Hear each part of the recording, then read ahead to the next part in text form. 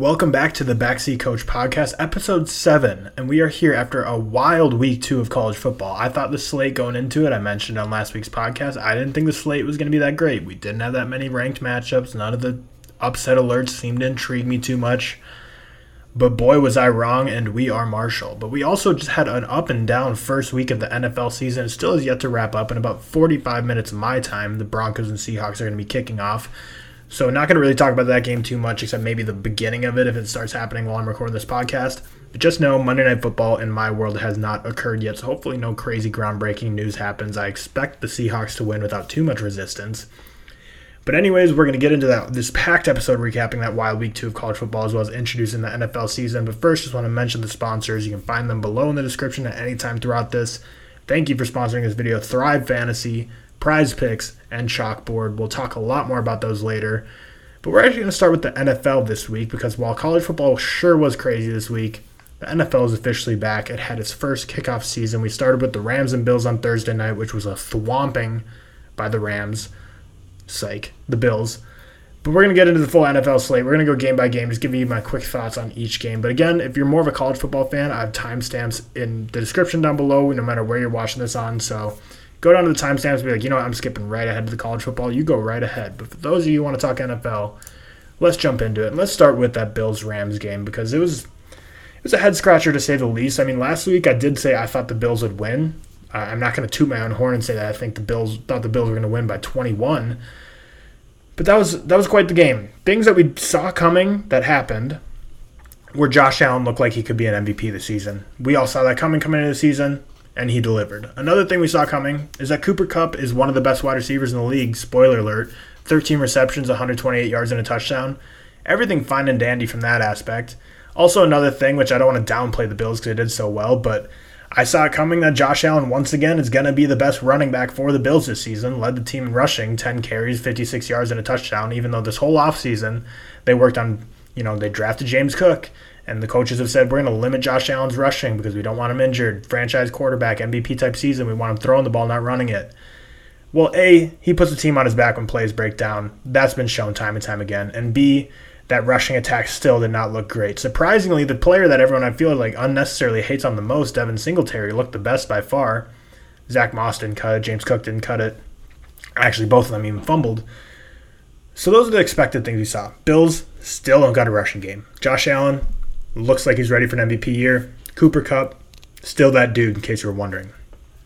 What we didn't really expect to see is that a lot of people had very high expectations for Allen Robinson coming into this season. They said he obviously went to the Bears from the Jaguars with a ton of hype, didn't live up to expectations. People said, Matt Nagy's offense, his schemes are just really not conducive to Allen Robinson. There's not a true wide receiver one capable of breaking out in Chicago with that archaic offense.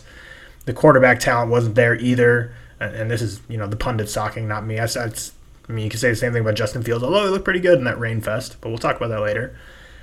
So now he goes to L.A., where we see Cooper Kupp put up massive numbers. Odell Beckham even had a resurgence in his up-and-down career. Robert Woods is putting up crazy numbers. Brandon Cooks did great in his time in L.A., and now Allen Robinson's going to go there and hopefully see the numbers that we know his talent is capable of producing. But we just did not see it. I'm not going to break down the film because I've seen plenty of other people already do it, but he didn't look very convincing on his routes he was running. I think it was like 50% or over 50% of his routes were just small hitches, so he wasn't really running any deep patterns like posts or drags or anything that you see Cooper Kupp doing that gets the ball thrown downfield. Definitely not a Brandon Cooks type player that he was in his time in LA, where he's spreading the defense, going deep, lining up in the slot, being versatile. It seemed like Allen Robinson just had a very minimized playbook for him. I don't know if that's based on what Sean McVay's seeing in terms of not wanting to put him in those number 1 and number 2 route trees, or if that's just truly that he's still new to the team and developing. But anyways, that's something to note is that Allen Robinson not having the breakout season yet we're expecting to see, but hey, it's week 1. But maybe more concerning is Cam Akers, who everyone thought was going to have a great season. A lot of people in fantasy football were high on him, but he didn't do anything. Absolutely nothing. He was rarely on the field, almost never touched the ball. He did absolutely nothing. And it's pretty obvious to see why when you break down the film. He can't pass protect. He can't pass protect for his life. And this is what's wrong with people that only focus on fantasy football. They're the same people that in Dallas are saying Tony Pollard's way better than Zeke. He should be starting. No. And if you saw Sunday Night Football, you should know that. Tony Pollard can't block. Ezekiel Elliott is one of the most physical and best blocking backs in the entire NFL. And he actually ran the ball great last night, so I'm not just going to say Zeke is only a passing back in terms of pass protection. But NFL is not fantasy football. NFL is real football. And when you're dropping back to pass and your running back staying in there for pass protection, you need a guy you can trust. Cam Akers is not that. He's getting blown up on his pass blocking, which is why they're turning to their backups and just deciding, you know what, if you're not going to pass block effectively, you're not getting the rock. It's the complete opposite of what we see with Ezekiel Elliott. Ezekiel Elliott, everyone's saying, oh, he's looking slow. Tony Pollard might be more dynamic. He's a better pass catcher, and that all may be true. But Ezekiel Elliott play in and play out as someone that the Cowboys, and I was going to say Dak, but I guess Cooper Rush now or Ben DiNucci or whoever, can trust to block. And that's why he's getting the rock. And that's what we're not seeing with Cam Akers. I don't know if we're going to see it going forward, but he was coming off an Achilles injury, so maybe he was being limited because of that, but really it didn't look like it. It looked mostly because of his performance on the field was causing the Rams to not hand the ball to him. And, of course, you could say they were down. They weren't going to be able to run it too much, but it was 10-10 at half. This game wasn't over at the beginning, the Bills winning, and the Rams weren't playing catch-up this whole time. So definitely concerning for Cam Akers and Allen Robinson's production. A lot of people had concerns also about Matthew Stafford's shoulder coming into the season, and we weren't shown anything to think that his shoulder's fine and dandy. I mean, he did not look that efficient in his throws. Cooper Kupp went off, but that's Cooper Kupp. I feel like you can plug and play him with almost any quarterback at this point. He's so gifted at route running. His hands are so true. But the biggest problem to me is the Rams' offensive line, who got absolutely bullied by the Bills. Absolutely bullied. The Rams' offensive line is aging quite a lot. And the Bills never blitzed, and they got 8 sacks. I'm going to repeat that. The Bills never blitzed and got 8 sacks. That's just insane. Those are crazy numbers. And now it's so crazy I'm even second guessing it at this point. I'm going to check.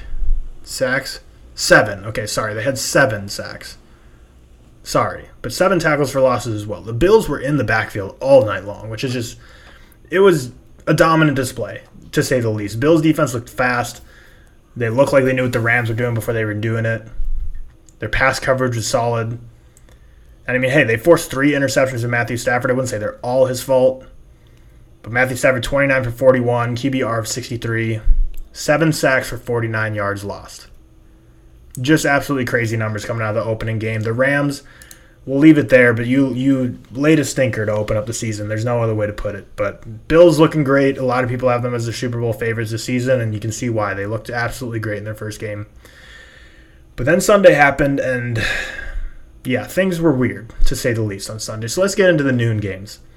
Starting with the Saints and the Falcons. That game, near and dear to my heart because Saints are my favorite team. What a comeback. The largest comeback in Saints history in the fourth quarter. That's just so tried and true to what the Falcons do. And it was in Atlanta as well, which is just adds fuel to the fire. But the Saints looked absolutely discombobulated in the first half. There's no other way to put it.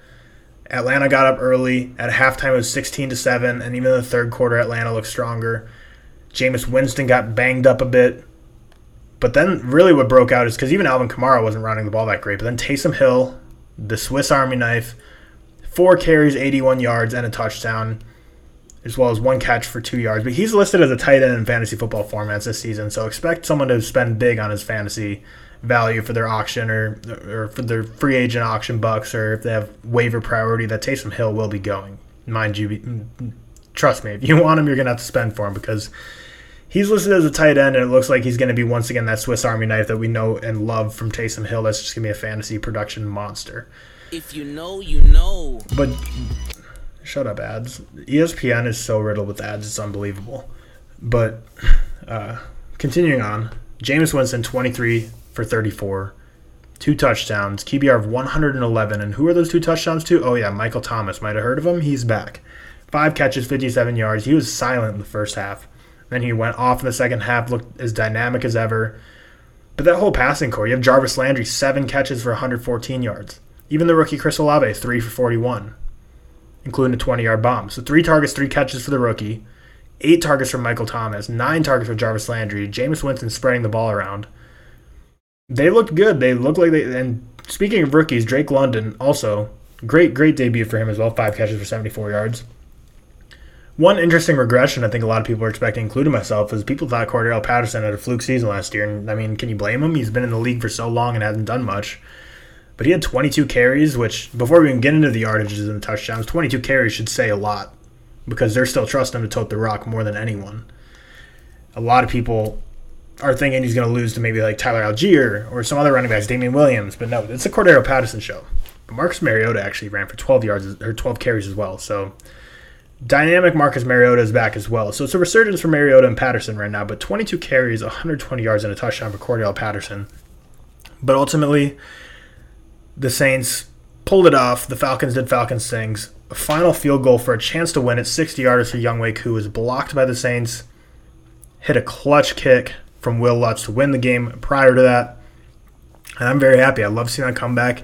Not the game I expect from them whatsoever, but they got the job done. One thing I do want to shout out is last year, because Backseat coach is me, obviously, but I have a whole host of podcasts that I used to produce, and one of them was called Out of Our League. And they interviewed Pete Werner, and he led the game in tackles, 13 tackles, 1 tackle for loss, 12 solo tackles, Pete Werner. So he's a tackle monster. Look for him in the leaderboards throughout the season, seeing if he possibly can get, close to that league lead in tackles. But we'll move on from this game. Saints got the big win there.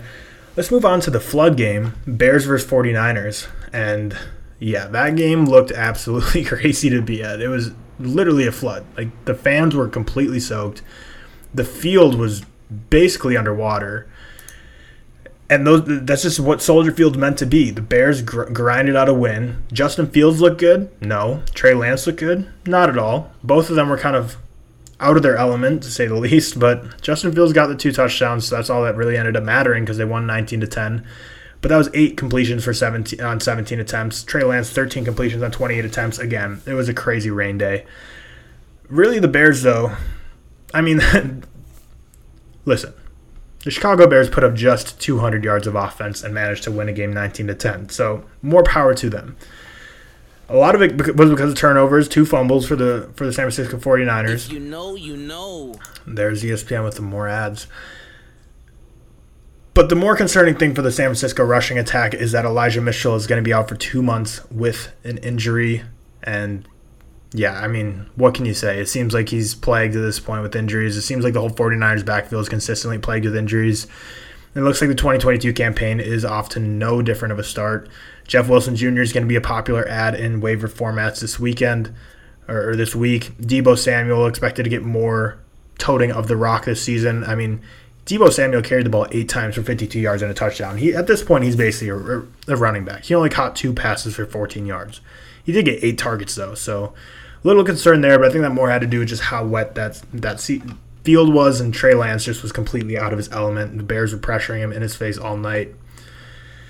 But Bears pulled out the win. Nothing much else to say here, just simply because no one really looked great. George Kittle was also, oh my gosh, ESPN. I'm going to lose it with these. I'm just going to mute my desktop audio, so I'm going to still hear all these ads pop up, but you hopefully won't. But the Bears got the job done. Nothing more needs to be said. Didn't look great for either teams. I wouldn't be confident in either team going forward, but hey, Bears got the win. Speaking of teams that either way you should not be confident about whatsoever, is the Steelers and the Bengals went to overtime. The Bengals turned the ball over how many times? 4 times total? There's 4 interceptions from Joe Burrow. There's also a fumble loss from Joe Burrow. And yeah, so 5 turnovers at the hand of this franchise quarterback who was the darling of the NFL last season on their run to the Super Bowl. He looked pathetic. There's no other way to put it. Still had 338 yards, but yeah, that was 53 attempts. And he just didn't look good. He looked out of his element. The Steelers were putting pressure on him all night. It was just a mess. Jamar Chase is still that guy. I mean, I put this loss on the blame of Bengals coaching, to be completely honest, because Jamar Chase scored that touchdown, and they could have got the extra point earlier before they even had to go back and forth with the Steelers a couple times in the last minute of regulation. Just a poor coached game, poor quarterback game. The Bengals look absolutely hungover from the Super Bowl, and I told you at the beginning of the season I did not predict the Bengals to be in the playoffs this season, and I don't know why you would expect them to be after seeing that performance. Because the Steelers didn't look great. Mitch Trubisky looked competent, but not great. 21 for 38, 194 yards and a touchdown. Their running game was nothing. Najee Harris didn't do crap. 10 rushes for 23 yards. And they just look like a lackluster offense. A lot, like Deontay Johnson had like one catch for 5 yards until overtime. So a lot of their passing yards just came in overtime. And when you turn over the Bengals that many times, and you only get that, if you turn over the Bengals that many times and you can only win by 3 in overtime, that's saying a lot. And the reason I'm even more low on the Steelers, I mean, obviously I predicted them to go 4-13 this year, so that's already in rough shape as 25% of their projected wins has been achieved. One of the biggest things of their whole game was TJ Watt. But TJ Watt, I mean, he had himself a day once again. Hit the QB. He had 6 solo tackles, a sack, 3 tackles for loss. He had an interception. And he was up in Joe Burrow's face all day long, and he tore his pec. Last I heard, he's getting like a second and third opinion, but I think at this point it's probably going to be the season for TJ Watt, which is really he's clearly the best player on the Steelers. Trubisky looked fine. Their rushing attack didn't look like anything. I'd be really concerned if I was a Steelers fan, and Bengals I'd be even more concerned if I were you. So really just a bad AFC North game, any way you cut it for either fan base. We'll move on from that one. But that was definitely the stinker of the weekend, or one of the stinkers. We still got to talk about the Colts-Texans. But we'll jump into the Eagles-Lions now, because this was a perfect game for both franchises here, because what do we know about the Eagles? They seem like they always love to get up and then just blow leads, which, again, happened perfectly here. And the Lions refuse to get blown out. They absolutely love just losing close games. Like, they're the Nebraska of the NFL. There's no other way to cut it. Overall, the Lions look pretty good, though. Jared Goff had himself a decent day, 21 for 37, 2 touchdowns and a pick. DeAndre Swift had a monster day, including a 50-yard touchdown. 15 carries, 144 yards and a touchdown. He had a 50-yard rush. I can't remember if that was a touchdown or not. But Jamal Williams looks like the touchdown vulture that we all expect him to be. He got 2 touchdowns in short yardage as well. Amon-Ra St. Brown came alive, especially at the end of the game. DJ Chark had a great game as well. TJ Hawkinson. You know, the Lions were able to spread the ball out, and they look like they had a competent offense. But the problem was they just let the Eagles get up too big, too fast. Eagles scored 24 points in the second quarter, and there was really no looking back at that point. Miles Sanders had a pretty surprising day, 13 carries for 96 yards and a touchdown. A.J. Brown, though, was the story of the Eagles, because while Jalen Hurts didn't have the greatest day, he went 18 for 32 and no passing touchdowns. He did great on the ground with 90 yards for a touchdown rushing. But A.J. Brown, 10 catches, 155 yards on 13 targets, including a 54-yard bomb. A.J. Brown is alive and well with the Eagles' absolutely dominant debut. Eagles have a lot to be excited about this year. I know a lot of people are high on them this season. But again, they just got up too early, too much for the Lions to handle early on. Lions battled back as best as they could, but that second quarter proved to be the difference. Big win for the Eagles, disappointing home loss for the Lions, but I think both teams looked pretty impressive and have things to be excited about as a result. But I was very interested in seeing this AFC East matchup between the Dolphins and the Patriots, because on Thursday night, as we talked about, the Bills were absolutely dominant. Josh Allen looks like an MVP contender. They were firing in all cylinders. Their defense looks fast. Their defense looks strong. But we wanted to see who's playing the second fiddle, because I think a lot of people don't have – I think everyone pretty much has the Jets as fourth place in the AFC East, but Patriots, Dolphins, who's going to be that second-tier team in the AFC East that might be able to ruffle some feathers? Well, it was all Dolphins. Dolphins got up 17-0 at half. Patriots got 1 touchdown in the third quarter, but the Dolphins ended up winning 20-7. And when we look at the play by some of these players overall, Tua Tagovailoa had a great game, absolutely great game, 23 for 33, 270 yards and a touchdown. And their rushing attack was really non-existent, but Tyreek Hill looked great in his debut. Jalen Waddle looked great as well. So I think Miami's passing attack is looking very strong with these developing weapons as well as Tyreek Hill being brought in. Mac Jones, once again, just looked like a game manager. He's not going to do you anything to win a game, and we saw that here. He's only going to do things for you to not lose a game, and that means you're going to need great defensive play and great rushing attacks, which you did not see. Damian Harris and Ramondre Stevenson, 2 people that are drafted in almost every league, combined for 78 yards. Actually, no, sorry. Jacoby Myers got a 7-yard rush. They combined for 71 yards. A bit abysmal day for the Patriots. I know Bill Belichick cannot be happy about that. Jacoby Myers led the way with most of the receptions, 4 catches for 55 yards. Kendrick Bourne pulled off 1 catch for 41 yards. Ty Montgomery got in the mix. He got the touchdown catch for the lone touchdown for the Patriots, but this was just a brutal showing. Mac Jones fumbled, Nelson Aguilar fumble. This game never looked competitive, and that's just the thing about the Patriots that you're going to have to expect this season is Mac Jones will literally never win you a football game. He will only not lose you football games. You're going to need a great rushing attack and a great defense to win games. Neither happened on Sunday. Patriots are 0-1. I expect very few wins in their future. Moving on to another matchup in the AFC, and speaking of the AFC East with the Jets, pretty abysmal showing from them, 24-9 beating by the Ravens. I think a lot of people expected it to be maybe worse. But I think the big storyline that if you follow fantasy football and were up to date with teams, you would have known this going into the game. But Michael Carter is the guy in the backfield for the Jets. Breece Hall did fine in terms of touches. He had 12 total touches with the 6 carries and 6 catches. But Michael Carter is that guy. He had 17 touches, got way more yards, way more production, way more efficient. And Michael Carter clearly is looking like who the Jets are going to be trusting, which, again, if you followed the Jets training camp and Jets preseason, you would have known that Breece Hall is the clear number 2 in New York. But for the Ravens, Kenyon Drake, 11 rushes for 31 yards. People like myself thought Mike Davis might be that guy, but it looks like once again Mike Davis is going to disappoint for the second straight year. But we all expect J.K. Dobbins to be back soon. Lamar Jackson, he had an okay day. And I mean, statistically it was a very strong day, but I think for me, going up against the Jets defense, 17 for 30 and 3 touchdowns with an interception. Didn't really run the ball effectively whatsoever. I just expected more from Lamar Jackson, and I also expected more from Rashad Bateman. Sure, he had a touchdown on a 55-yard catch, but other than that, just one catch for 4 yards.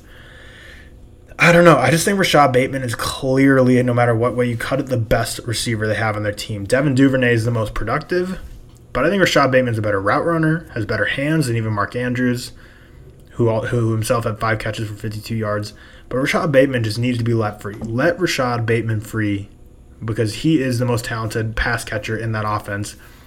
And he showed it with an explosive touchdown, so hopefully he gets a little bit of grace and gets a little bit more opportunities going forward for the Ravens offense. But not much to say here. It was a pretty dominant win for the Ravens. After kind of a slow start, 10-3 at half, they pulled off 14 points in the third quarter, and it was pretty much over at that point. Pretty unenergizing win from the Ravens. But another AFC matchup, just continue our way through the AFC, or a team in the AFC that was like the Jets in terms of a team that's not that great, but for some reason people are kind of hyping up the season. It was the Jaguars, and the Jaguars looked to me just like the Jaguars did last season. I mean, the Commanders, who I think will be one of the worst teams this year, beat them 28-22. The game went back and forth a little bit in the fourth quarter, but to me it just felt like the Commanders had control of this game the entire time. Carson Wentz had 4 touchdowns, a prop to him, but he had 2 interceptions, and he just looked like Carson Wentz at times. But he did have a strong game overall, largely because Terry McLaurin had some great acrobatic catches. Curtis Samuel, though, led the way with 8 catches. Antonio Gibson, 7 catches. Antonio Gibson out there looked like a true wide receiver, like he used to be. But I think the big story is rookie Jahan Dotson, 3 catches, 40 yards, and 2 touchdowns for the rookie, so that's huge for him. But Antonio Gibson is truly their RB1 right now while Brian Robinson recovers. People were speculating maybe J.D. McKissic's going to take over. He only had 3 carries for 8 yards, 3 catches for 20. Antonio Gibson led the way in both facets of the game, which I enjoy. I have him in fantasy, and also I feel like a lot of people have been very down on him, very hard on Antonio Gibson, and rightfully so. But I hope to see him get a little bit of resurgence here as a result. But then looking at Jacksonville, that's where a lot of people are scratching their heads because James Robinson is the RB1 in Jacksonville. Don't doubt yourself any other way. Travis Etienne is not that guy. 4 carries for Travis Etienne, including 2 catches on 4 targets. So 6 total touches to James Robinson's 12. But when they got the ball, Travis Etienne was pretty efficient. He had 11.8 yards per carry. But it doesn't seem like Jacksonville's trusted him to tote the rock yet, which just seems odd based on his explosiveness. I know he's coming off an injury, but he's completely healed from that by now. James Robinson's also coming off an injury, but he's healed from that as well. You'd think with the chemistry between Trevor Lawrence and Travis Etienne that Travis Etienne would get more run in that backfield, but it doesn't seem to be the case, and it just shows college means little to nothing. It's all about who the NFL coaches are going to see do best for their team on the field. But catching the ball, I think Christian Kirk lived up to expectations for what they paid him when they brought him over. He had 6 catches for 117 yards. including a 49-yard catch. Zay Jones also 6 catches for 65 yards. So overall, this new look Jaguars receiving core, since they lost DJ Chark, and over the years, they've lost Allen Robinson, Marvin Jones Jr. Or Marvin Jones Jr. is actually still there. I shouldn't have added him to that list. He actually got himself 4 catches.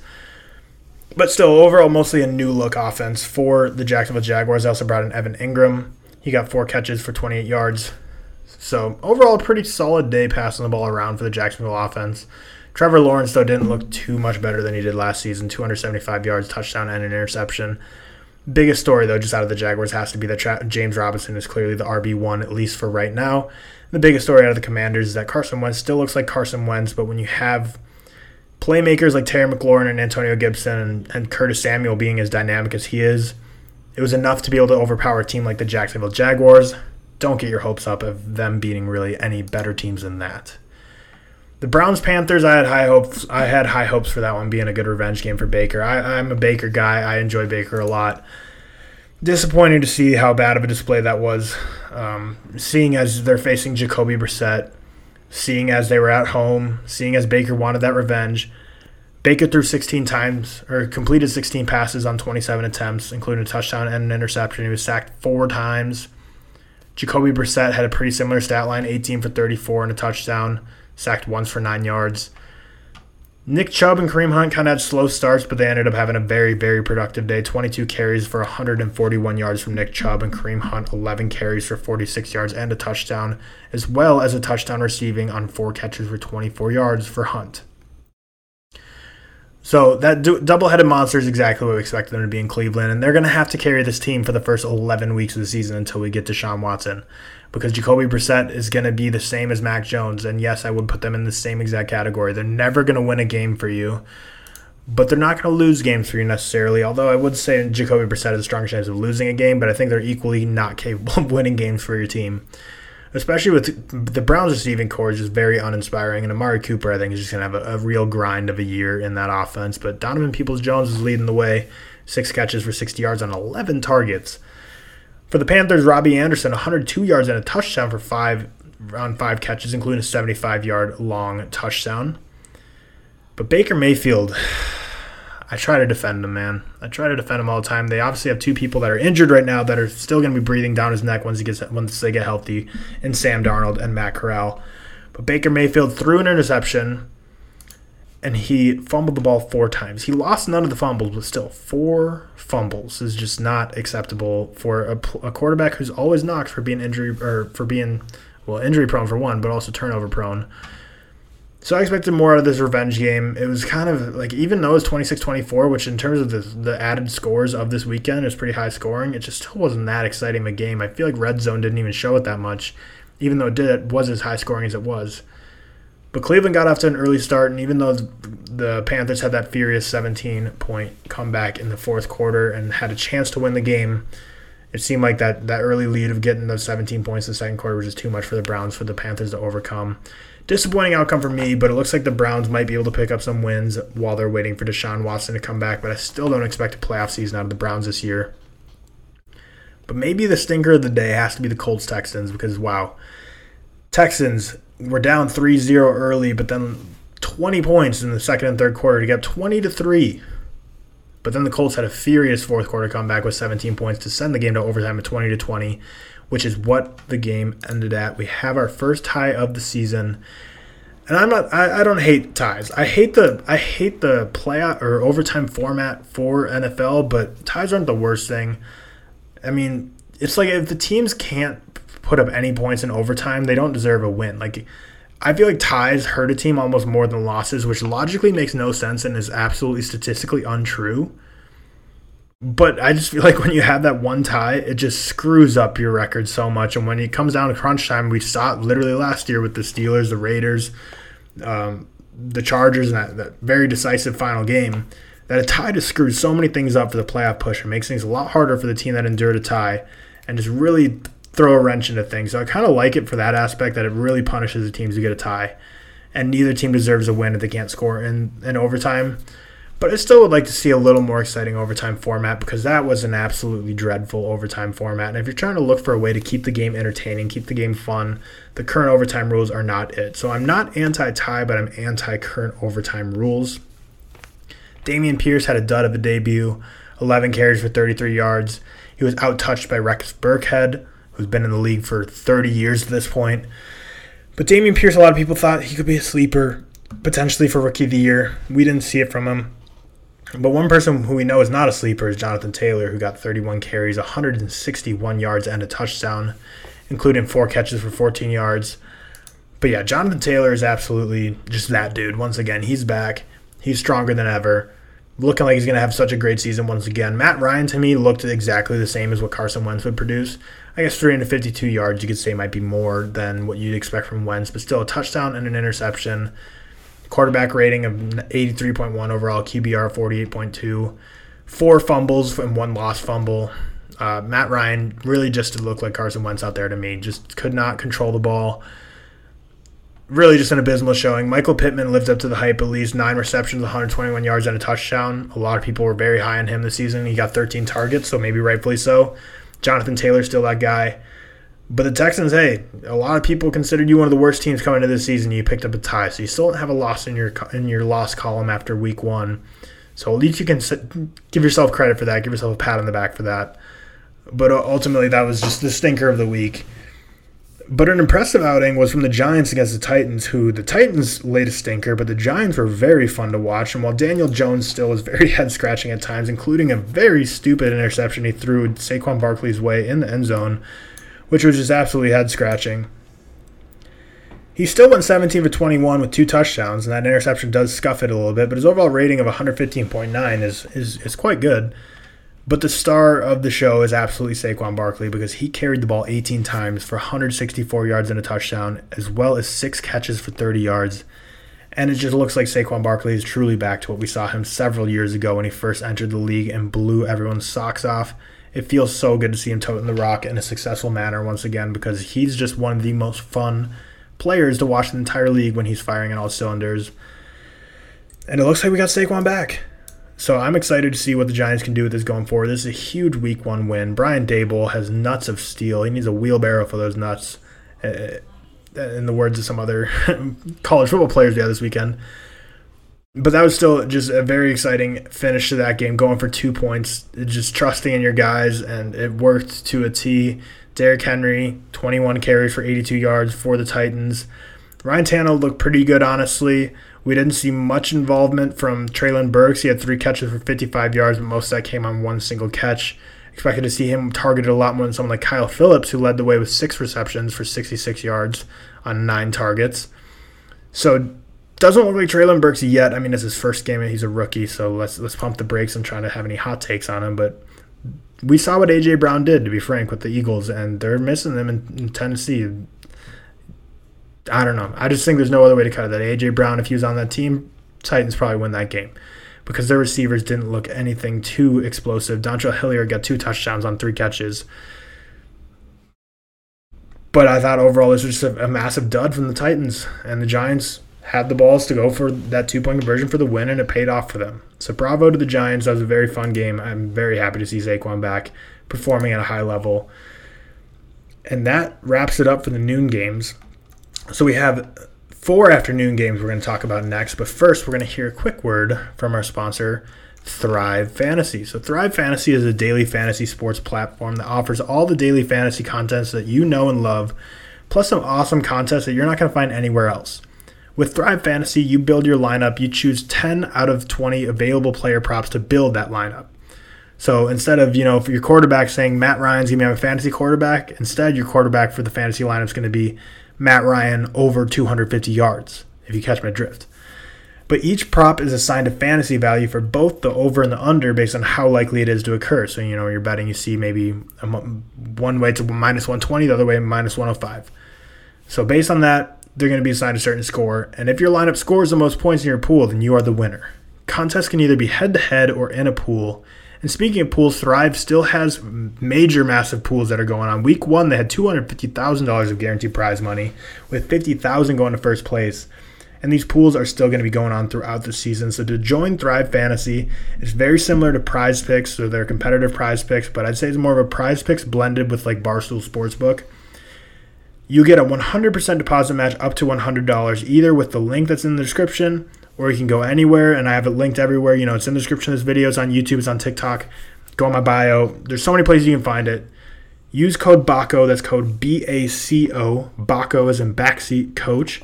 For a 100% deposit match up to $100. Again, that is BACO. Code BACO, BACO, to join and enter their awesome contests. Again, I like to consider it's like, well, I personally use FanDuel Sportsbook. It's like FanDuel Sportsbook and Prize Picks had a baby, and that's Thrive Fantasy, and I absolutely love it. So go join today. But now we are going to get back to the NFL slate. We're going to go over the afternoon games, starting with the Vikings and the Packers. And the Vikings look great, so we're not going to take anything away from them. Justin Jefferson, 9 receptions, 184 yards, and 2 touchdowns. I mean, are you kidding me? Absolutely monster game from Jay Jettas. But the Packers looked very uninspired. Aaron Rodgers does not look like he wants to be there. Their offensive line looked brutal. Rodgers was sacked 4 times for 33 yards of sacks. And he went 22 for 34, including just to open the game, Christian Watson. If you're a rookie and you want to trust from Aaron Rodgers, you cannot drop a clear fly route touchdown that hits both your hands. Packers receivers are bad. They're bad. There's no other way to cut it. I'm very worried for the future of the season for the Packers and for Aaron Rodgers. I don't know if they make a move here and try to bring in someone. I don't know where they go here because their rushing attack looked great. Aaron Jones and A.J. Dillon as a two-headed monster looked strong. Aaron Jones touched the ball not that often. He only got 8 touches, but with those 8 touches, he got close to 80 yards. And then A.J. Dillon, 10 carries for 45 yards and a touchdown, as well as 5 catches for 46 yards. But wow, Green Bay, that was abysmal, and I'm very worried for your future. I don't want to overreact or anything. And the Vikings, credit to them for having such a great game. But I don't know where Aaron Rodgers goes from here. I really don't know who his weapons are going to be. He doesn't trust these guys, and he has no reason he should. He doesn't look like he's having fun there. His offensive line is bad, and they even got banked up a little more on Sunday. Vikings defense is one of the worst in the leagues, to be honest, and they looked very competent against this Packers team that's supposed to be explosive. So definitely head-scratching for the folks in Wisconsin there with that Vikings game against the Packers to open Week 1. And people in Wisconsin can say, oh, the Packers always lose Week 1. They got dominated by the Saints last season and ended up doing pretty all right. If that's what's going to make you sleep at night, more power to you. In a game I thought, I guess I'll say I wished it was going to be more competitive. I kind of saw this coming, is the Chiefs and the Cardinals. Patrick Mahomes absolutely dialed in, 30 completions on 39 attempts, 360 yards, 5 touchdowns. Everyone can just calm their jets about losing Tyreek Hill and Patrick Mahomes all of a sudden just not being a great quarterback anymore. One thing a lot of fantasy people will be hopeful about is that Isaiah Pacheco led the way with 12 carries for 62 yards and a touchdown. But I wouldn't put too much stock in that one. This game was over for a long time. The Chiefs were up on the Cardinals for the majority of this game. At halftime, it was 25-7, and then the Chiefs got 14 more points in the third quarter. So going into the fourth quarter, it was 37-7. So this game was over for a while. So I think that's why Isaiah Pacheco got most of the carries, because Clyde Edwards-Helaire was still the more efficient running back, 7 carries for 42 yards, and he also caught the ball 3 times for 32 yards and 2 touchdowns, including a 25-yard touchdown catch. So I would pump the brakes on the Isaiah Pacheco hype train here, because I think a lot of it was just circumstantial with the Chiefs pulling away as rapidly as they did. But Kyler Murray, he looked good. He looked good. 22 completions on 34 attempts, 2 touchdowns, but he just ultimately didn't do enough to win the game. Greg Dortch, 7 receptions. He's definitely one of the buzz names on the fantasy waiver pickups this week. Marquise Brown got a touchdown from his old college quarterback. James Conner looked pretty great running the ball in terms of being dynamic. Every time he had the ball in his hands, he looked strong. He got a touchdown running it, as well as 5 catches. But really, there just wasn't enough production from the people that need to step up while DeAndre Hopkins is gone. I expected more out of Marquise Brown. A.J. Green and Zach Ertz and Andy Isabella have all been there for a long time and just did not perform well. Those 3 combined for 5 catches and 37 yards. So really just a lackluster showing from that Cardinals offense that's supposed to be so dynamic and strong, because overall 179 passing yards when you factor in all the sacks and then 103 yards rushing the ball. It was just not a great day for the Cardinals offense. And again, most of that came in the fourth quarter when the Chiefs kind of just threw in the towel and put in all their backups because it was such a dominant win. But Juju Smith-Schuster looks great for the Chiefs. He's fitting in quite well and getting the trust of Patrick Mahomes. The biggest story for me, though, other than the Isaiah Pacheco, Clyde Edwards-Helaire, is that I think a lot of people in the fantasy football world especially were ready to hand the torch off, and largely the torch was handed off this season from Travis Kelce to Mark Andrews, with people saying Mark Andrews is the number one tight end in the NFL going forward for fantasy purposes. But Travis Kelce says, here's 8 catches, 121 yards, and a touchdown for you. And Travis Kelce looked dominant as ever. Patrick Mahomes' offense is going to be firing on all cylinders. I think they're going to be completely fine, and no one has anything to worry about now that Tyreek Hill is gone, because Tyreek Hill is doing fine and doing his thing in Miami, and the Chiefs are doing fine and doing their thing in Arrowhead. So really just a dominant showing for the Chiefs. That AFC West sure is going to be fun to follow. And speaking of the AFC West, we had the Raiders and the Chargers, where the Chargers won 24-19. But again, similar to that game with can't even remember which game I was talking about earlier when I was mentioning this, but maybe Commanders, Jaguars. Anyways, whatever. It's beside the point. This is a game that was decided by 5 points, but to me it just felt like the Chargers were in control this whole time. Justin Herbert absolutely delivered a stellar performance. 26 for 34, 279 yards and 3 touchdowns. He just looked so efficient and accurate, which a lot of people know he can be, and that's why a lot of big talking heads in the NFL consider him one of the best quarterbacks in the entire league. But he had a phenomenal game. Keenan Allen unfortunately got hurt, which is going to could be a huge blow for their passing attack, but really he spread the ball around. I mean, look at this. 1, 2, 3, 4, 5, 6, 7, 8, 9, 10, 11 different players were targeted in that Chargers receiving core. Yeah, they lost their number one receiver in terms of 4 receptions, 66 yards from Keenan Allen, but most of that came on a 42-yard catch, and they still have people like DeAndre Carter, Gerald Everett stepping up and filling his shoes. Notably, I didn't say Mike Williams there. He only had 2 catches for 10 yards on 4 targets, but it seems like Mike Williams has kind of always been a boomer bust guy throughout his career. But really, I just liked everything I saw from the Chargers offense. Their rushing attack didn't look great, but I think their game plan was more to go in there and throw the ball anyways. Austin Eckler, 14 carries for 36 yards. People were saying in the offseason for the Raiders, Zamir White was going to eat into Josh Jacobs' carries. Brandon Bolden is there as well. The Raiders are going to become a true running back by committee, but Josh Jacobs carried the rock 10 times for 57 yards. He by far led the way for their rushing attack. So it doesn't look like he's going anywhere anytime soon, but no touchdowns and only 1 catch for 16 yards for him, so not the most productive day. Derek Carr looked bad, though. Derek Carr just simply looked very bad. A lot of people consider Kirk Cousins and Derek Carr to be in the exact same realm of quarterback, and I get when you're trying to put quarterbacks in tiers or stack rank them. Those two should be near each other in the same ballpark, but it's such a casual take to say Derek Carr is a better quarterback than Kirk Cousins. When you break down the numbers, when you just watch them with your eyes, Mike Zimmer was never the problem. Kirk Cousins is here. He absolutely dominated against the Packers, whereas Derek Carr looked honestly just awful. 2 fumbles, none of them lost, but still fumbled the ball twice and threw 3 interceptions as well as 5 sacks for 29 yards. He did not look in control of the ball. While Davante Adams had a massive game, 10 receptions for 141 yards and a touchdown, I feel like you could put a potato back at quarterback and Davante Adams would put up those kind of numbers. Darren Waller was largely ineffective other than that 31-yard catch. And other than that, there was no production. Hunter Renfrow, what people feared looks like it's happening so far, that now Davante Adams is in town. Hunter Renfrow's production is going to go through the floor, which it did this weekend. And all in all, it was just not a great performance overall by the Las Vegas Raiders. Even though they ended up losing by 5, I just felt like this game was not as close as the box score is telling. The entire time I was watching this game, to me, it felt like the Chargers were absolutely dominant, and it felt like the Raiders were just consistently playing catch-up and consistently shooting themselves in the foot. But speaking of teams, this brings me no joy, but speaking of teams that shot themselves in the foot, or the finger if you're the case of Dak Prescott, Buccaneers, Cowboys, we're not even going to go into this game too much. Cowboys looked absolutely terrible. Kellen Moore's stock is plummeting based on the way he called that game. A lot of head-scratching calls for sure. It's funny because I feel like this Cowboys performance was exactly the opposite in every facet of what people expected. because Trevon Diggs actually looked decent. Yeah, he let up a touchdown to Mike Evans, but it was a one-handed diving touchdown catch. Like, many corners are going to let that up.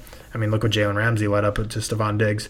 So Stephon Diggs' cousin or brother, Trevon Diggs, looks pretty good, which people always, say he's overrated.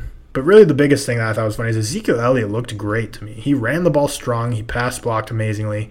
Tony Pollard is not going to be that RB1 anytime soon in Dallas as long as Ezekiel Elliott stays healthy. But the best part about that Cowboys offense was Zeke. CeeDee Lamb was expected to break out, didn't do anything. Dak Prescott, make or break year, sucked. Injured, out 2 months. Kellen Moore, the next hottest coaching prospect, terrible calls all night.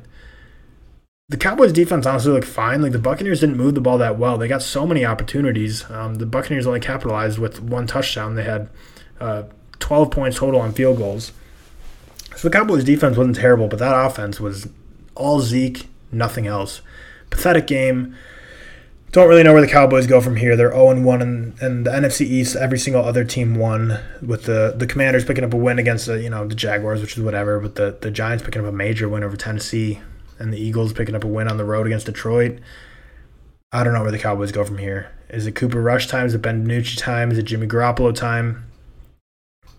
Leonard Fournette looked good at least. 21 carries. Everyone said he came into the camp looking fat, and he's old now. He did fine. 21 carries, 127 yards. He's running as strong as ever. Tom Brady looked pretty good. Chris Godwin's hamstring injury, thankfully, doesn't sound like it's as bad as we first feared. I know a lot of people said maybe he's rushing back too fast after that ACL. And I'm no medical doctor, but I'm wondering if the hamstring was compensating for the ACL. Like, if it was, maybe somehow his body's trying to stabilize that knee more, so his hamstring got pulled in the process or sprained in the process. I really don't know, but it sounds like he's better, going to be fine. Better than people expected on initial diagnosis. Mike Evans looks like Mike Evans, getting 71 yards and a touchdown. And Julio Jones looks like he's going to be a welcome addition in that offense. Didn't make all the plays that went his way, but it looked like Tom Brady gave him several deep ball opportunities. And it looks like the opportunities are going to be plenty for Julio Jones this season with the Buccaneers. But that wraps up the Sunday slate of football. We're just about kicking off right now. Oh, wow. The Seahawks just scored a touchdown already. 4 for 4, 71 yards and a touchdown. Will Dissly, 1 reception for 38 yards and a touchdown. Yikes. Okay, well, I'm missing out on that game right now. It looks like the Broncos and the Seahawks are off to a start. I'm just going to pull up on YouTube TV just so I can have on a second monitor this game going on. But I'm fully expecting the Seahawks to lose this game by quite a lot. So that would throw a wrench in my power rankings. So I was going to go over my power rankings, knowing that the Broncos and Seahawks are still yet to play. And I have the Seahawks spoiler alert at 32 in my power rankings. So this is a little awkward right now. But yeah, anyways, so I want to talk about my power rankings overall for what I have for the NFL after week 1. We're just going to quickly whip through them because I already talked about each team in depth. But here we go. And again, remember, the Broncos and Seahawks have not played at this point. So anything where they are ranked, just leave it as is. That's kind of just where they were preseason. 1, Bills. 2, Chargers. 3, Chiefs. 4, Buccaneers. 5, Ravens. 6, Vikings. 7, Rams. 8, Eagles. 9, Dolphins. 10, Broncos. Again, asterisk by that. 11, Raiders. 12, Packers. 13, Saints. 14, Bengals. 15, Bears.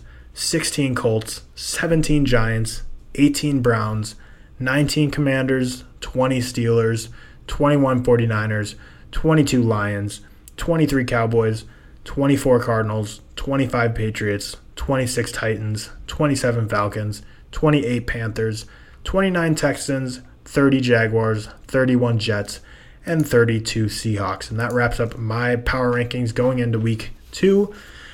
Again, big asterisk by the Broncos and the Seahawks. I basically just stuck where they were preseason in my power rankings and just moved everyone accordingly. So don't worry about that right now because when you're listening to this, the game will have been over and we'll see what happens. But right now, it is all Seahawks. They're wearing those lime greens, which I think are basically the black Air Force Ones of NFL uniforms.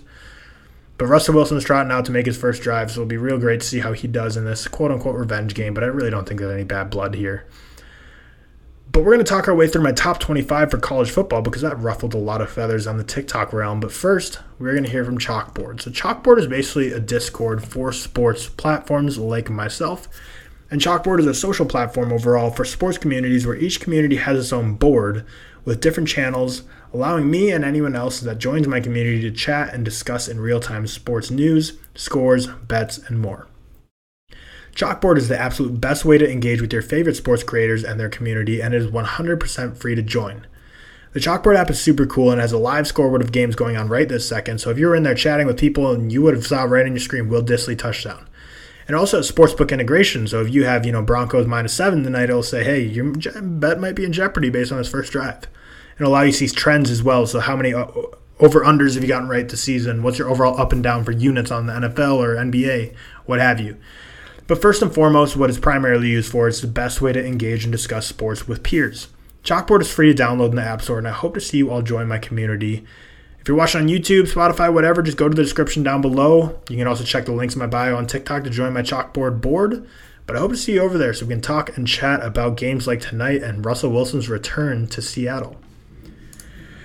But that's going to close it for NFL. This is my first, obviously it's the first week of the NFL season, so it's my first kind of go at recapping the NFL week. It took 50 minutes. Please give me feedback if you think I should, skip some games, kind of just like talk in depth about a couple games, maybe just say the scores of each, or do you appreciate the couple minutes devoted to each team here? Please let me know down below, but we're going to jump into college football now. And the way we're going to do this is I'm just going to go down through my top 25. So I'm going to give you my top 25 rankings and kind of talk about each team along the way. Then I'm going to tell you about what my current college football playoff rankings look like in terms of like who are my 6, who are my 4 teams in the playoff, and 2 teams on the outside looking in. Then I'm going to tell you about Heisman trends, who I think is moving up and down, and then just talk about some other notable results that weren't covered. So, for example, Cy-Hawk wasn't a ranked matchup, and neither of those teams are in my top 25, but we're going to touch on the Cy-Hawk game at the end of this episode. So let's go ahead and get started. Let's just jump right in with my power rankings, which I was just going to say, like I should have had that up and ready. I should have been prepared, but I just got off work and I got on here, and sometimes, you just got to go with the flow. But let's jump into it, and should we start at the top or the bottom? We'll start at the bottom. I feel like that's a fair way to start. So coming in at sorry, I had to make an adjustment there. This is a mess of a podcast. I'm sorry. I'm going to be more prepared in the future, but I'm just trying to figure out what's best here. And by the way, the Broncos literally only are throwing at number 83. Beck, their tight end, he's the only guy Russell Wilson sees, I swear. We'll see if that holds true, but he just caught a one-handed pass, and that's literally the only guy in the field that Russell Wilson sees right now, I swear. But coming in at number 25, I have Wake Forest. And now Sam Hartman came back, which was great to see because he's obviously been injured or not injured. He had that blood clot issue that was very confusing. We didn't really know what his status would be going forward this season. They basically just said he's out indefinitely going forward. And that's just a very head-scratching thing to know what that means for his production and what that means for him going forward just as a player.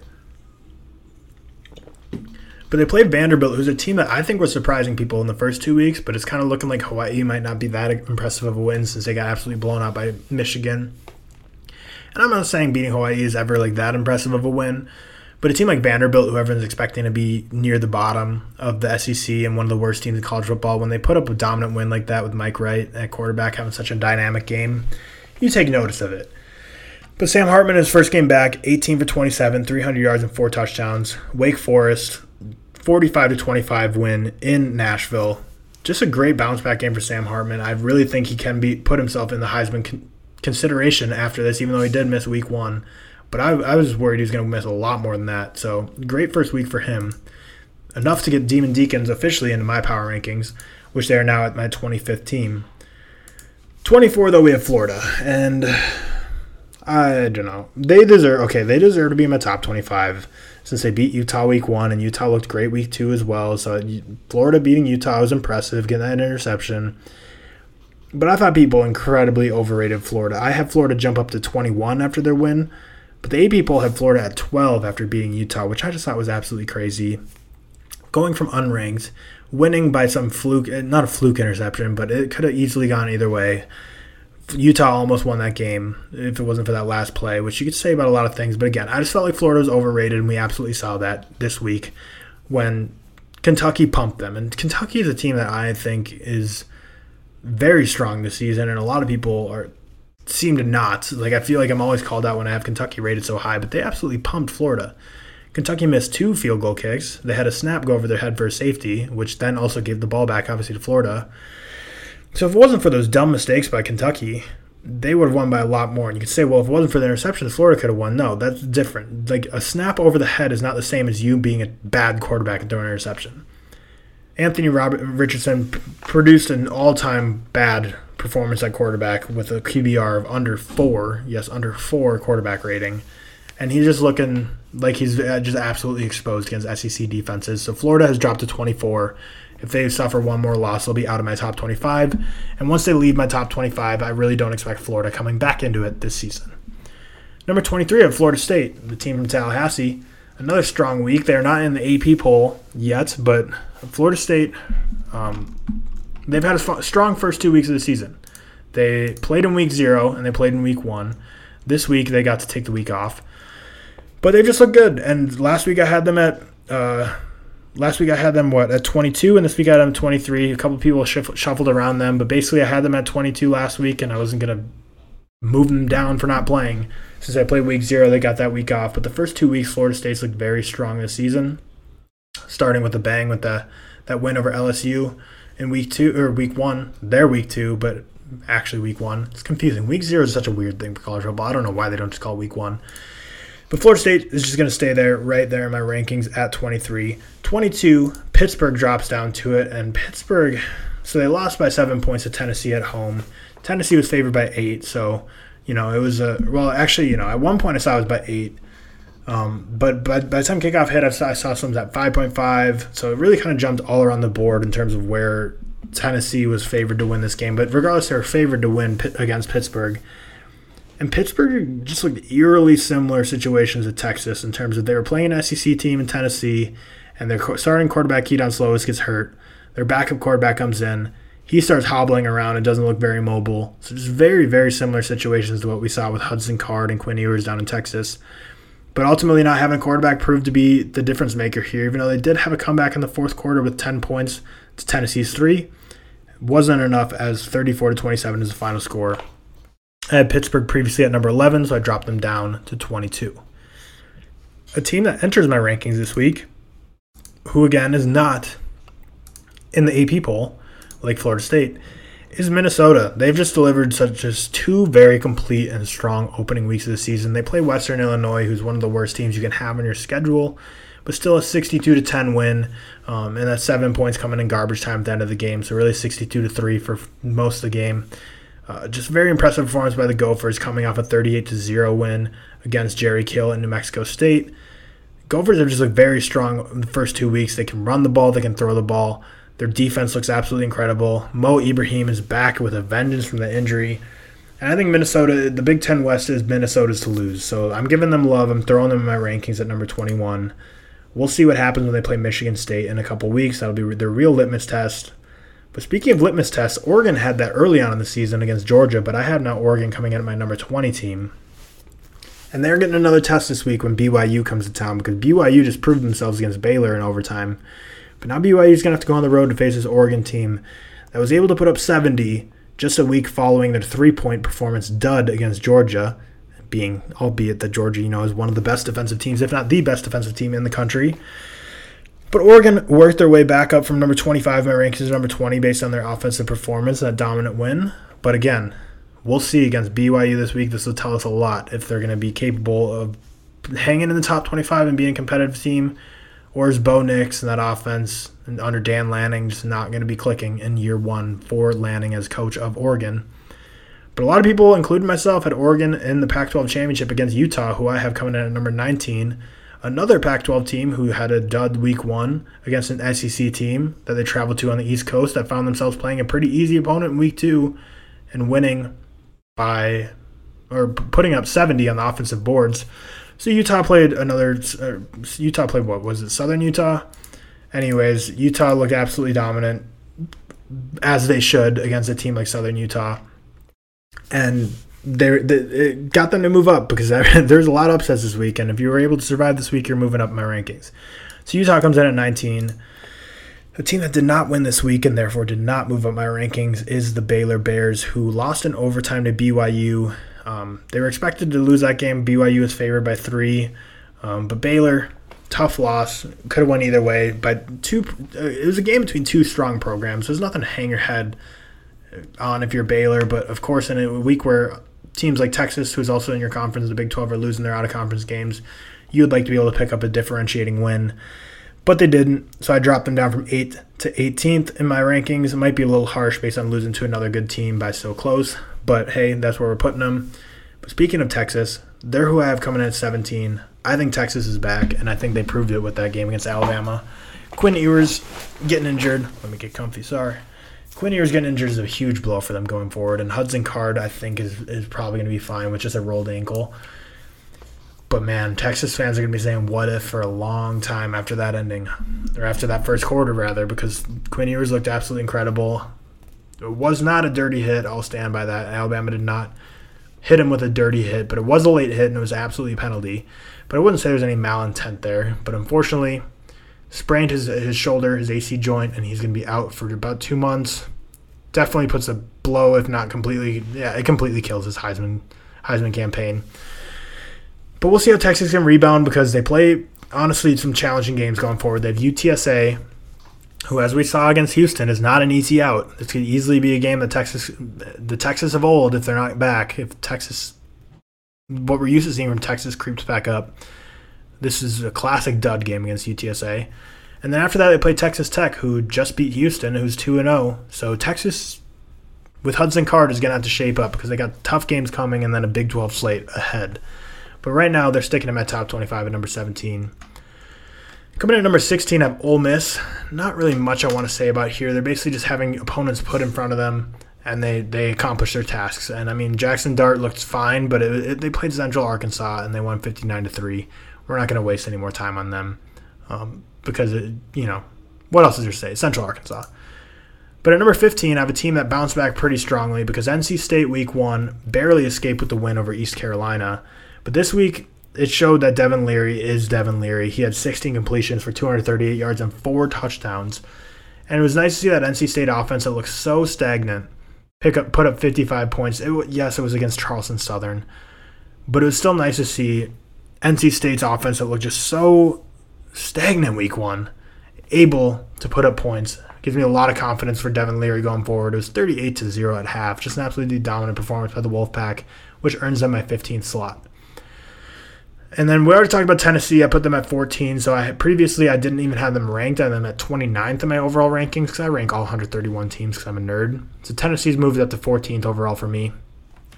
Penn State is a team that is now ranked in the AP poll, but I've had them ranked my entire preseason. They started at 18, then they jumped to 15 in week 2, and now in week 3 I have them at 13.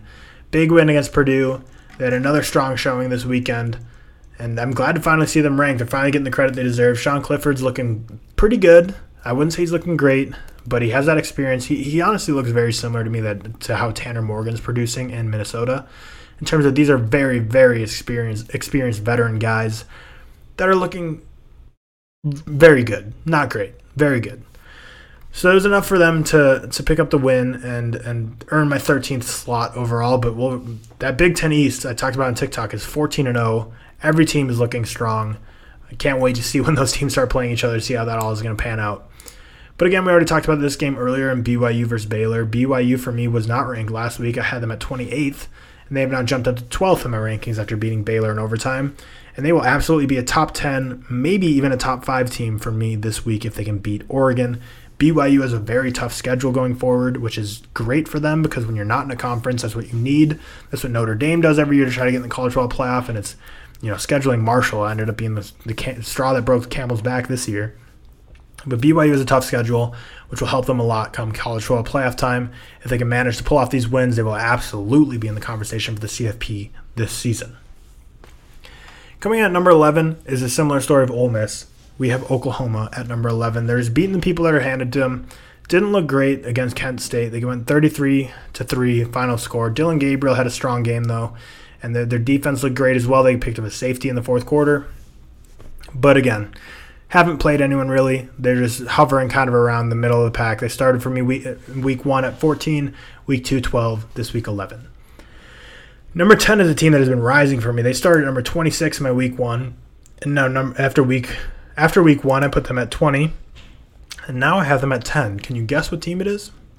Arkansas Razorbacks. So after beating the reigning college football playoff participant Cincinnati Bearcats in week 1, they followed that up with a strong opening to their SEC slate against South Carolina in week 2, winning 44-30, including just a crazy fourth quarter that there was a total of 37 points put up combined by the two teams there. But Arkansas is looking good. KJ Jefferson is looking developed. He's looking multifaceted. South Carolina and Spencer Rattler don't look like they're going to be doing much. You're kind of crazy if you thought that South Carolina was going to be anything this year. But still an SEC win for Arkansas. They open up with an SEC 1-0 record after beating Cincinnati as well the week prior. That's a great resume so far, and that's earning of my top 10 slot at number 10. A team that doesn't have the greatest resume so far, but I think their quarterback may be putting up the greatest resume right now. Spencer Sanders in Oklahoma State is who I have coming in at 8. And they've basically just been playing the teams that they are put in front of them. They played Central Michigan week 1 and blew a lead at the end, but that was mainly because their defense just let up because they put in their backups because they were up by so much. Week 2, they played Arizona State and won 34-17. It was a game that really was never out of control. Quarter 1, Arizona State was up 3-0, but after a 17-point second quarter for Oklahoma State, pretty much put that game away. Enough for them to earn my 8th slot, and Spencer Sanders, 9 touchdowns and 800 yards in 2 weeks for him this season, which is just absolutely insane numbers. So props to them. But I accidentally skipped number 9, Michigan State. Again, nothing to talk about here. 52-0 win over Akron, but they haven't played anyone. But Michigan State's deserving of a top 10 slot based on how competent their whole defense has looked. And Jalen Berger, more power to him. He was a Wisconsin Badger, and he's transferred over to Michigan State, and he's looking amazing. Peyton Thorne is not really producing that well, in my opinion, which could come back to hurt them if they are playing these tougher teams like they have Minnesota in 2 weeks. 2 interceptions and no touchdowns from your QB is not going to cut it. But Jalen Berger is a great running back. Their defense is strong, and Mel Tucker has a very solid program going over there. And then, since we're mentioning coaches with strong programs, my number 7 team is the Clemson Tigers. Another kind of disappointing win, honestly. 35-12 over Furman. DJ Ugalele looked fine, but nothing crazy. I don't know. Clemson's just... They haven't put... So the thing about Clemson is they haven't put the pieces all together so far this year. They haven't looked great in their first 2 weeks. But they haven't picked up a loss, which a lot of other teams have unfortunately been upset, lost a game. Texas A&M, we're looking at you. Notre Dame, we're looking at you. Whereas Clemson hasn't looked great, but they still have managed to not lose. So, I don't know. They started for me at number 8, jumped up to number 6, and now they're back down to number 7. I don't know what to expect out of Clemson. We'll have to wait and see when they play real competition. A team that has played real competition, though, is Kentucky. And they absolutely dominated Florida. We already talked about that game that pushed Florida down to number 24 overall. But Kentucky is my number 6 team this year. As of now, they started for me at number 17, which people said was too high. And then they had a strong week 1, and I put them up to 14, which people said was too high. And now I have them at number 6, which again, people are going to say is too high. But Kentucky, absolutely dominant over Florida in week 1. 26-16 was the final score. Will Levis didn't light up the stat sheet by any stretch of the imagination. 13 for 24, 202 yards and a touchdown. But that Kentucky defense absolutely stifled Anthony Richardson, who a lot of people thought could be,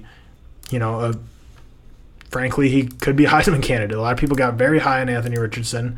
And the talent is there, so you can see why. But still, Kentucky and that SEC defense, it was no contest.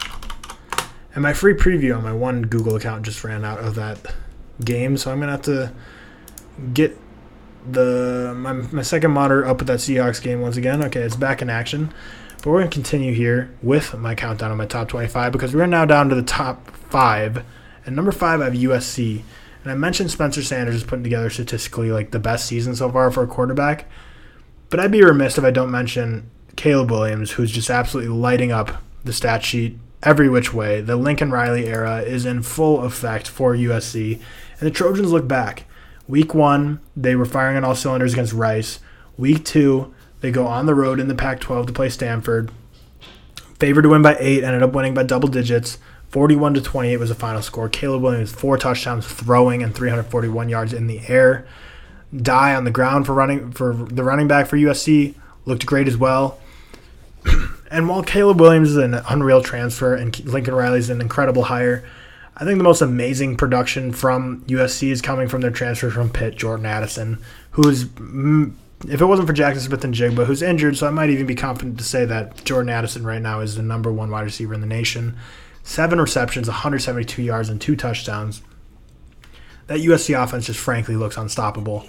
And after getting off to a quick 35-14 lead, it looks like they are ready for the Pac-12. And with Oregon and Utah slipping up week 1, I think USC is the favorite to win the Pac-12 this season, and they're my number 5 team.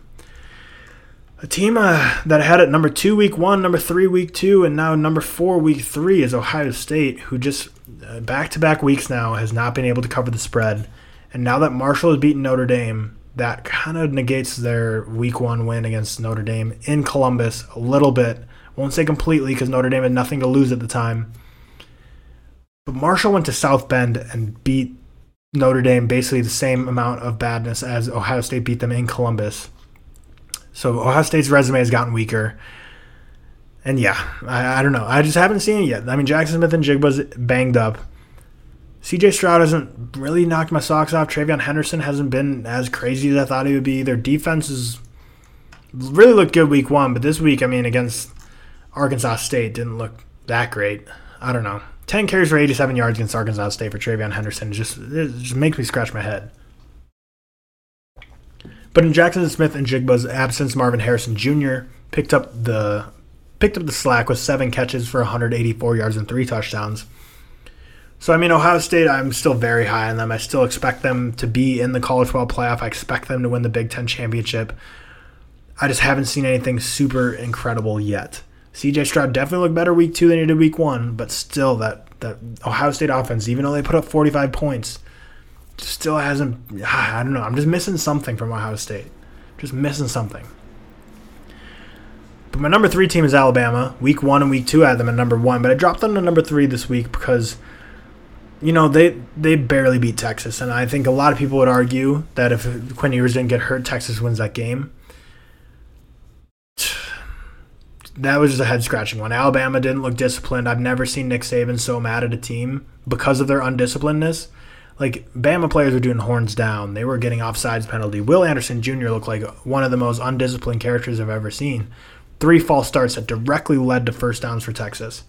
A 15-yard personal foul on Will Anderson Jr. that directly led to a first down for Texas. Will Anderson Jr. alone, he's a game wrecker, but he alone almost cost Alabama that game. Quinn Ewers gets hurt. Hudson Card comes in, hobbles his leg. He's basically immobile. It was kind of pathetic to see, honestly, because he would just call hike and just stand there and not even move. But Alabama got the job done, and that's mainly due to Bryce Young's clutch run on a play that there may or may not have been holding. But still, Bryce Young got the job done, got the win. Alabama has a kicker who can just consistently make 52-yarders, which is so unfair at the college level. But Bijan Robinson, it was tough sledding for him against an SEC opponent, especially one like Alabama, but he still produced a solid game overall. But I'm moving Alabama down purely because I just did not think they looked that disciplined. I'm not knocking them at all for Texas being close because, like I said, I have Texas at number 17. I think they're a great team. I don't think that Alabama should have been favored by 20.5.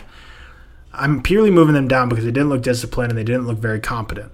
So if it was just like a close game and they won a close one against Texas, that's not what I'm punishing them for. It's just what I saw. It's just, the eye test. What I saw on the field. They just didn't look like a number 1 team to me right now. Do I expect them to still be an SEC champion contender and maybe even a winner? And in the College Football Playoff, absolutely, Alabama, I expect to be there.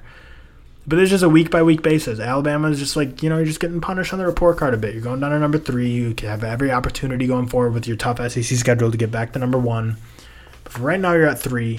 Number 2, I have Michigan, who, they're a number 2 team, and they're still deciding between Cade McNamara and J.J. McCarthy. So I should talk about them more, but really they've had they haven't had great opponents the first 2 weeks. They dominated Hawaii 56-10, but there's just not much to say there. They're getting the job done. It's just a matter of the teams that are around them are not impressing me, so Michigan's just by result moving up. But they've done enough to be my number 2 team. But again, the Big Ten East is 14-0 right now, and that'll all play itself out down the road when they all just start playing each other. So I'm not very worried about that right now. But my number 1 team is Georgia. Pretty self-explanatory. After that Week 1 domination of Oregon, which got even stronger Week 2 when we saw Oregon capable of putting up 70 points, and we saw that Georgia held them to 3. Georgia didn't do as good as we thought they would against Samford. 33-0 win, so another shutout. So Georgia's defense as a whole has let up 3 points this year, which is crazy. Stetson Bennett looked efficient. Kendall Milton looked fine, but I think we all expected more from Georgia in that game against Samford. But they're still my number 1 team. After Week 1, I just can't put any team above them. So there's my top 25. If you want to know the teams right on the outside looking in, Texas A&M I have at 26, 27 Washington State, Iowa State, Kansas State, Wisconsin, Texas Tech, Houston, Cincinnati round out down there. And there's teams like Washington, Oregon State making up they're just those teams that if they pick up another win, they could easily find themselves in the top 25 if cards fall the right way. But that does it for my top 25. Let me know what you think down below. Who am I overrating? Who am I underrating? But before we get to the college football playoff, before we get to Heisman trends and other notable results, let's talk about Prize Picks real quick, the last ad read of the episode. Prize Picks is a daily fantasy sports platform that allows you to create entries on virtually any prop, from hoping there are no runs scored in the first inning of the Mets game to predicting Aaron Rodgers is going to throw for more than 200 yards, although with his receivers, I wouldn't make that bet, this season, and everything in between. Prize Picks is legal in most U.S. states as well as Canada and is the best legal way to place player props in normally restricted markets like California, Florida, and Texas. It is just you versus the projections to see if you can score big. Today you can join Prize Picks using promo code BACO, that's B-A-C-O, as in Backseat Coach, BACO, and you will receive a 100% deposit match up to $100. I know me and my friends use Prize Picks literally every single day, and personally we love playing the no-runs first inning. We love the NFL fantasy scores over-unders. It's just such a fun thing to bet on fantasy. Are they going to meet their projection or not for fantasy football? And I've just taken it to a whole new level now that college football and NFL has started. So again, go ahead and get that 100% deposit up to $100. Use code BACO, that's B as in boy, A-C-O, BACO, for 100% deposit match up to $100. Now, the college football playoff. The TikToks I make on these are some of the most controversial things you'll ever see that get so much hate. But right now, so the way I'm doing this is each week that I'm just going through the college football playoff and saying, here's my 4 teams in and the 2 teams looking on the outside in terms of number 5 and number 6. And this is purely based on what I'm seeing on the field. Your preseason predictions have absolutely nothing to do with it, which is why a team like Michigan, who's played nobody, is not going to be in my top 6 because they just haven't shown me anything from a resume standpoint to put them in my top 6. Teams like Ohio State haven't looked that impressive. Their resume is not great now that Notre Dame lost. It is a top 25 team. They're not my top 6, although they're like number 7. So this is purely based on what I'm seeing on the field, what their resume is looking like, and what I've seen in the first 2 weeks, and has nothing to do with preseason expectations. So right now my number 1 team is Georgia. Pretty self-explanatory. That win against Oregon week 1 was so dominant, they're absolutely in my college football playoff right now. Number 2 is Arkansas. Beating Cincinnati, who is a former college football playoff team week 1, and then picking up an SEC win against South Carolina, as we talked about earlier, is absolutely deserving of a college football playoff slot if we're just looking at the first 2 weeks. The way you have to look at this is say, if we had a 2-week football season, say COVID-22 happens right now, and they cancel the rest of the football season, we only have 2 weeks of play to look at and say who's our top 4 teams. That's why Arkansas is my number 2. If you just look at these 2 weeks, they have to be number 2 with that resume. Number 3, I have Kentucky. People always say I'm anti-SEC. Look, my top 3 teams for a college football playoff right now would be SEC teams.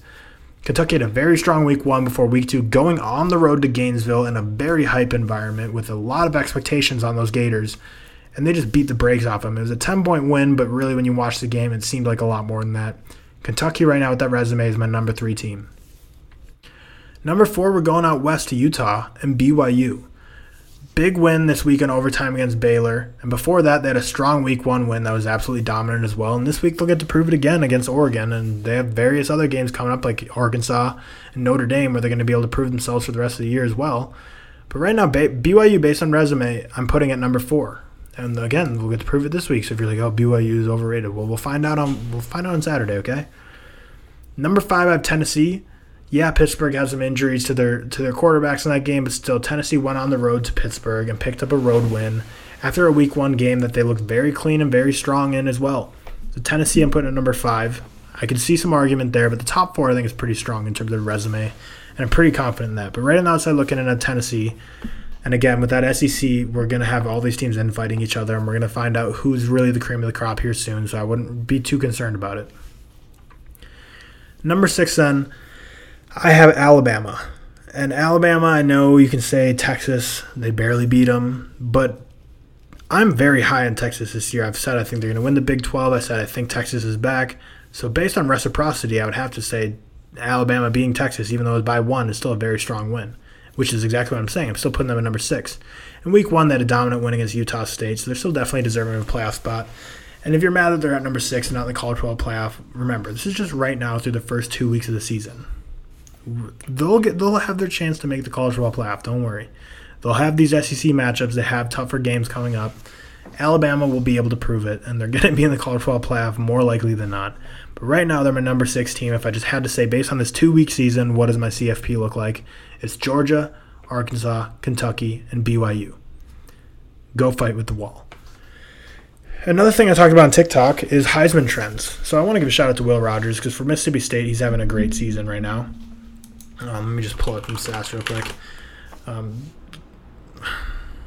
Gosh, that's not the Will Rogers I was talking about. But so we'll talk about him in a second once I pull this up. But really, the players that I think are trending downwards after this week in college football is namely for sure. I mean, let's just get this out of the way right now. Quinn Ewers, he's injured 2 months. He's not going to be in the Heisman contention anymore. He's kind of done. He's completely done. He'll be back next season, so we can hope he does great then. I mean, he's got Arch Manning to compete with then, but I still think Quinn Ewers, based on what we've seen, is going to get every opportunity in the world. But Will Rogers, like I mentioned, Mississippi State, they played Arizona, who Arizona looked strong week 1 against San Diego State, and Mississippi State had to travel all the way to play a late Pac-12 after dark game in Tucson. 4 touchdowns, 313 yards for Will Rogers, great performance. His stock's definitely rising, but Quinn Ewers' stock is going down for sure because of his injury. Will Anderson Jr. from that same game, the defender for Alabama, I'm also putting his stock down as well, simply because he just looked undisciplined and didn't look like he had the mental capacity to back up his physical talent. And that's no knock against him in terms of his brains, but I'm talking about in terms of his discipline on the field. I didn't see it there. 4 different penalties, all resulting in first downs to extend Texas drives that resulted in points. Will Anderson Jr. single-handedly cost Alabama more than anyone on their team. Another player stock who I think is going down after week 1 is... Oh, man, I'm having like a massive brain fart right now. After week 1. Oh, yeah. How did I forget? Anthony Richardson. Completely overhyped after week 1. He had 1 game against Utah where he looked great. And even before that, he had all the expectations in the world coming into the season. People were already having Heisman hopes on him before they even saw him play week 1.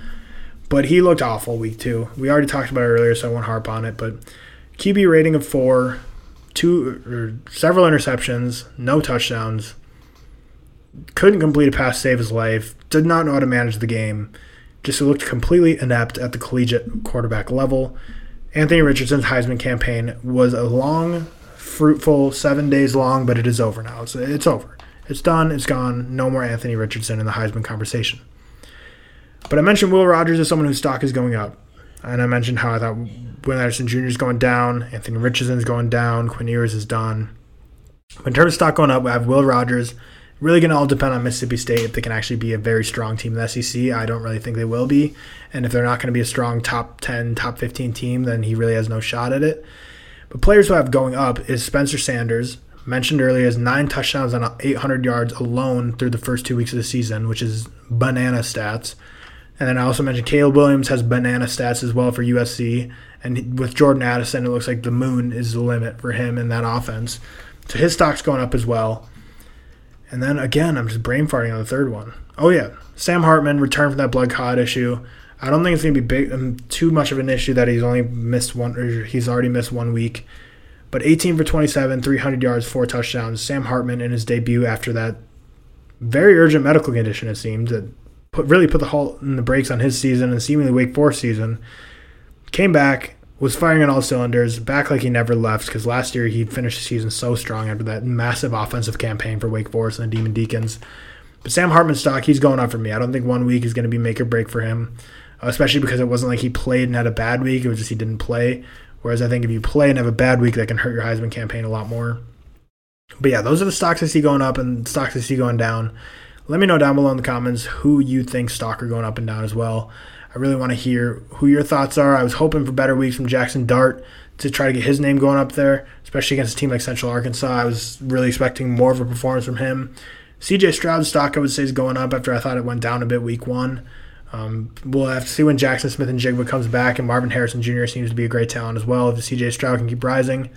Will Levis did fine. Nothing that's going to ruin a Heisman campaign, but nothing that's going to help it.